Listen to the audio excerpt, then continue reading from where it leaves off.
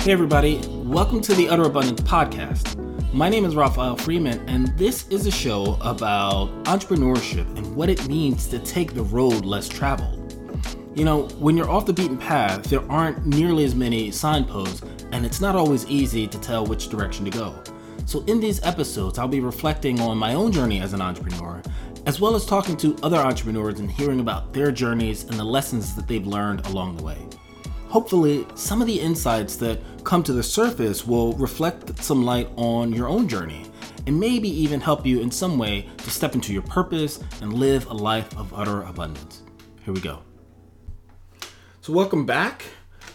Today I'd really like to talk about the power and importance of relationships. I think for a majority of people, the benefits of maintaining relationships is pretty self-evident. I'm one of these people, however, who, for whom it was not self-evident. I had to learn the hard way. Even the term itself, networking, which is probably overused now, but it was one of these buzzwords that it was completely opaque to me. I didn't really understand it at all. I never knew what people were talking about when they were talking about quote unquote networking. I was out at happy hour with, a friend once, my friend Kristen, who she was the person who came closest to trying to explain to me and actually getting somewhere.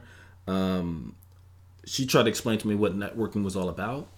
And the way that she put it was, she gave me an example of one of the adults, I think it was a teacher, one of the adults that she was friends with in high school and had maintained that relationship through college. When she graduated college, it was this teacher that was actually instrumental in helping her to land her first professional job. And that thinking was a little bit of a head scratcher to me. It didn't seem quite like a quid pro quo, but it was like, are you just hoping that the relationship is going to pay off someday? Like, that didn't make sense to me. It seemed like, maybe it seemed like a wasted effort. Then again, I was a person, I didn't understand networking, so maybe there was something hidden that I just wasn't getting. When I joined Toastmasters, though, this idea of networking, it slowly started to make a little bit more sense. Toastmasters gave me the opportunity to meet and to be kind of in contact with people that I didn't really have a lot in common with. But I was forced to, not forced, but I still ended up interacting with them, and some of the people were actually interesting. So I ended up meeting some relatively interesting people, interesting enough that I would not have had any contact with otherwise. And there's actually a word for this. Robert Putnam talks about it in Bowling Alone. Talks about having weak social ties and really the importance of maintaining weak social ties. Before, I mostly had strong ties, which are very important, but weak ties are important too for like a different reason. So he gives the example of like Rosa Parks is one of these people who had a lot of weak social ties, even though there were other people before Rosa Parks who had refused to give up their seat on a bus, but their ability to have a vast network it didn't work the same. At any rate, Putnam makes this argument that having weak social ties is important, and I got to see the power of that when I was still doing Toastmasters, and I got to see that power because people would invite me into things that in the past I probably would have discounted, but now I was like slightly connected to these people. And I was like, oh, I can show up for Corey or whomever, and then just it ended up having not like an amazing time, but like an interesting enough time. And, just mingling with people that I wouldn't have, mingled with before. I don't mean in my Toastmasters group. I mean in the event that I was invited to, like, by a fellow Toastmasters person.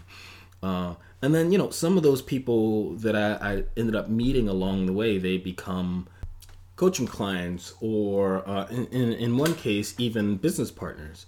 And, I wouldn't have been able to imagine where some of these relationships were going to lead where they actually led. But, I guess that's the whole point. You don't really know where something like that is going to take you. Flash forward to today, and, now I'm surrounded by people who absolutely inspire me. And some of them are, like, legit, like, honest to goodness friends. Like, I consider them friends.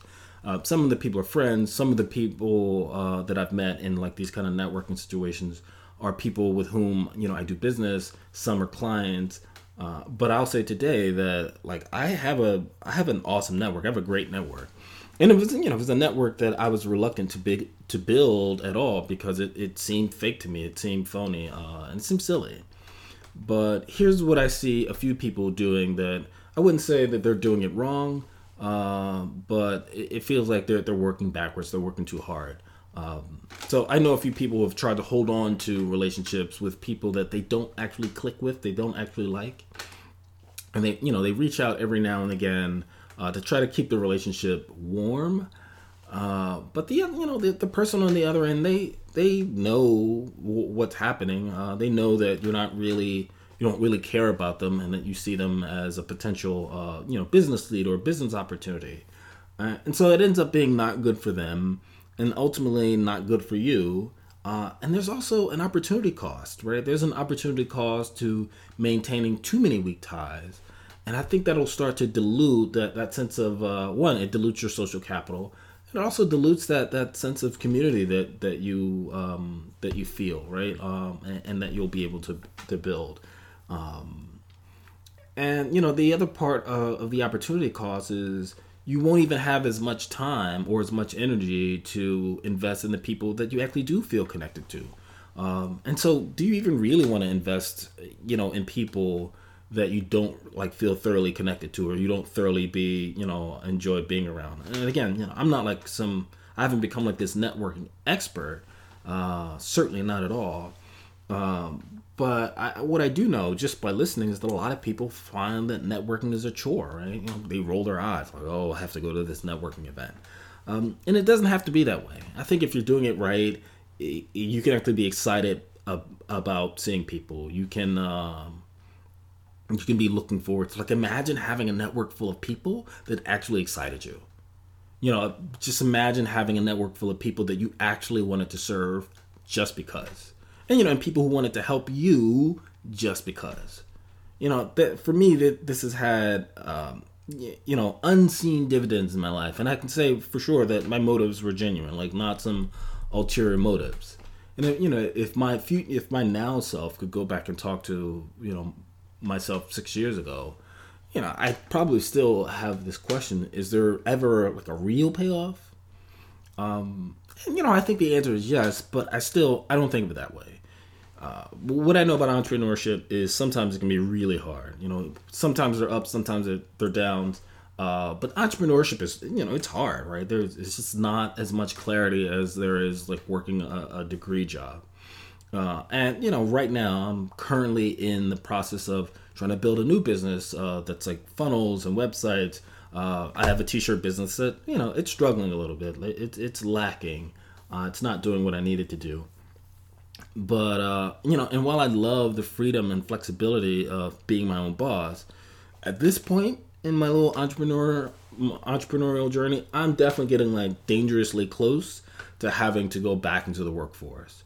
And, it's certainly not what I want to do. It wouldn't be the end of the world, whatever, like get a job if you need to get a job. But it would limit the amount of time that I have to dedicate to my businesses.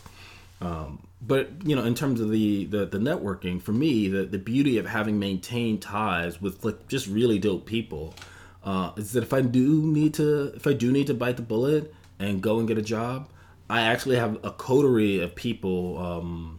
I have a group of people that I could work with and still maintain a professional relationship that we already have because we built it in a networking sort of sense, right? They're not like organic friends that came out of I know you in the world. These are people with whom I started off with having a professional relationship with. So I would say, if you're one of these people in the world who you don't have a powerful network or any network, here's where I would start. Here's one of these places where I would say you could start to either energize your network or really just start building one that is really kind of like powerful and inspiring. I would say start by reading some of the top business books. Personally, I always suggest Think and Grow Rich by Napoleon Hill, but it doesn't have to be that, right? There are a few that are like kind of cult classics and they have cult followings. Dale Carnegie's book, How to Win Friends and Influence People. Stephen Covey's book, The 7 Habits of Highly Effective People. The Alchemist made a big splash, although I wouldn't necessarily consider that a business book. It's like sort of business adjacent. And The Richest Man in Babylon. Again, it's sort of like business adjacent. But the reason that these books are powerful is because they have cult followings. And, as you start to get more and more, read more and get suggestions by Amazon, they have an algorithm. They'll start like really kind of tuning into what you like, and they'll give you suggestions. But the beauty of that is you'll get a feel, right? Some of these books are going to resonate with you, and some of them actually won't. And that's really where the power is. As you like kind of get a sense of what you like and what you don't like, you'll meet other people in the world who have, they'll have similar likes and similar dislikes, or maybe they'll have some insights that you missed about 7 Habits of Highly Effective People. First time I tried to read the 7 Habits, it was, it was a dry read, it was a boring read, and it just didn't feel like anything to me. And then, for a while, I fell down this law of attraction, kind of rabbit hole. And then I reread the 7 Habits of Highly Effective People. And then I had a completely new take on it. I was like, oh, this is like the business version of law of attraction. This is actually useful. But at any rate, as you start to get a different sense for all these different books, the ones that don't resonate with you will make your kind of emotional attachment to the ones that do all the better, all the more real. And as you meet people out in the world and they're excited about the same books that you're excited about, you'll feel connected to them. You'll feel like, oh, I actually have something in common with these people. And because their map of the books that they've read will be slightly different than the map of the books that you've read, there'll be some overlap, but they'll have some insights that you haven't gleaned yet. And you'll have some insights that they haven't gleaned yet. And you'll be able to offer them real value in their lives. And they'll be able to do the same for you, because you both have information, about topics that you're interested in that can kind of share a little bit more insight, and so that becomes like a valuable relationship. And it's not one where you're trying to do something where you're politicking, like you're building future. I'm going to do this for this person, so in the future they'll feel indebted to me. It'll just be like, actually, I want to help you, and they'll want to help you. And it'll just feel like service.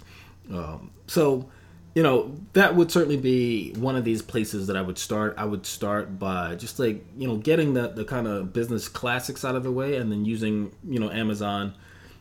Or even if you go to a local bookstore, I don't want to necessarily, I have no affiliation with Amazon. Even if you go to a local bookstore, your bookseller will, be able to take the recommendations. They'll be able to recommend based on what you already like, and help you to find books that might like suit your interest. And as you start to kind of hone this kind of corpus of books, you'll become interesting in a way. Here's what I would say is, so I no longer read widely. I used to read widely when I first started reading. When I say I first started reading, I mean about 6 or 7 years ago is when I started reading for myself. Obviously, in undergrad and in grad school, I had to read whatever my professors assigned, but it was never. I mean, sometimes it was interesting enough, but I was never one of these people who I just pick up a book and read it on my own. Like that was not going to happen, and that changed about 6 or 7 years ago. And then I really started reading, and I was fascinated. I was like, oh, I was learning all this stuff that was actually completely relevant to my immediate life. I was like, oh, how did I not know? I was on a slow boat, right? Obviously, I missed the importance of reading that people have been trying to tell me my whole life. But anyway, that's a different thing. I would say if you read, instead of reading widely, if you read narrowly, like in a focused kind of way, 6 books on a given topic, you'll end up knowing more than, I'd say, probably 85% of the people in the world about that topic. And if you read 10 books on a given topic, like in a narrow area, you'll be a veritable expert, right? You'll know more about the subject, and you'll be able to talk about it in all these really nuanced ways, which in some ways will make you interesting. So there's one of the added benefits is if you read 10 books in a narrow field, it will actually make you a more interesting person. You'll be able to whip out that knowledge at event or even networking events or at parties or just in conversation where you'll have a depth of knowledge that you'll be able to either dive deep when it's time to dive deep, or you can go broad when it's time to go broad, and kind of you'll be able to have interesting conversations about just about a topic. And it won't be every topic. You're not going to be an expert in everything.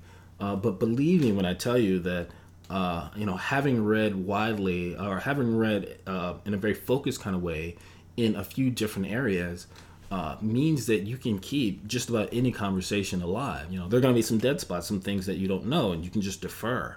Sometimes it's time to listen. But having that as a skill set is actually it pays dividends. So that would be my suggestion. Read business books.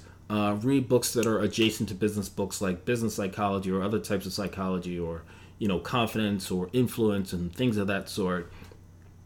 Read widely, and then when you meet those people out in the world, it won't be a networking chore. You'll actually want to spend time with them. You'll actually want to actually do like work together, and it'll be exciting. And then you'll have these other added kind of social payoffs. So that's my take. I hope that you get something out of it, and I'll talk to you folks tomorrow.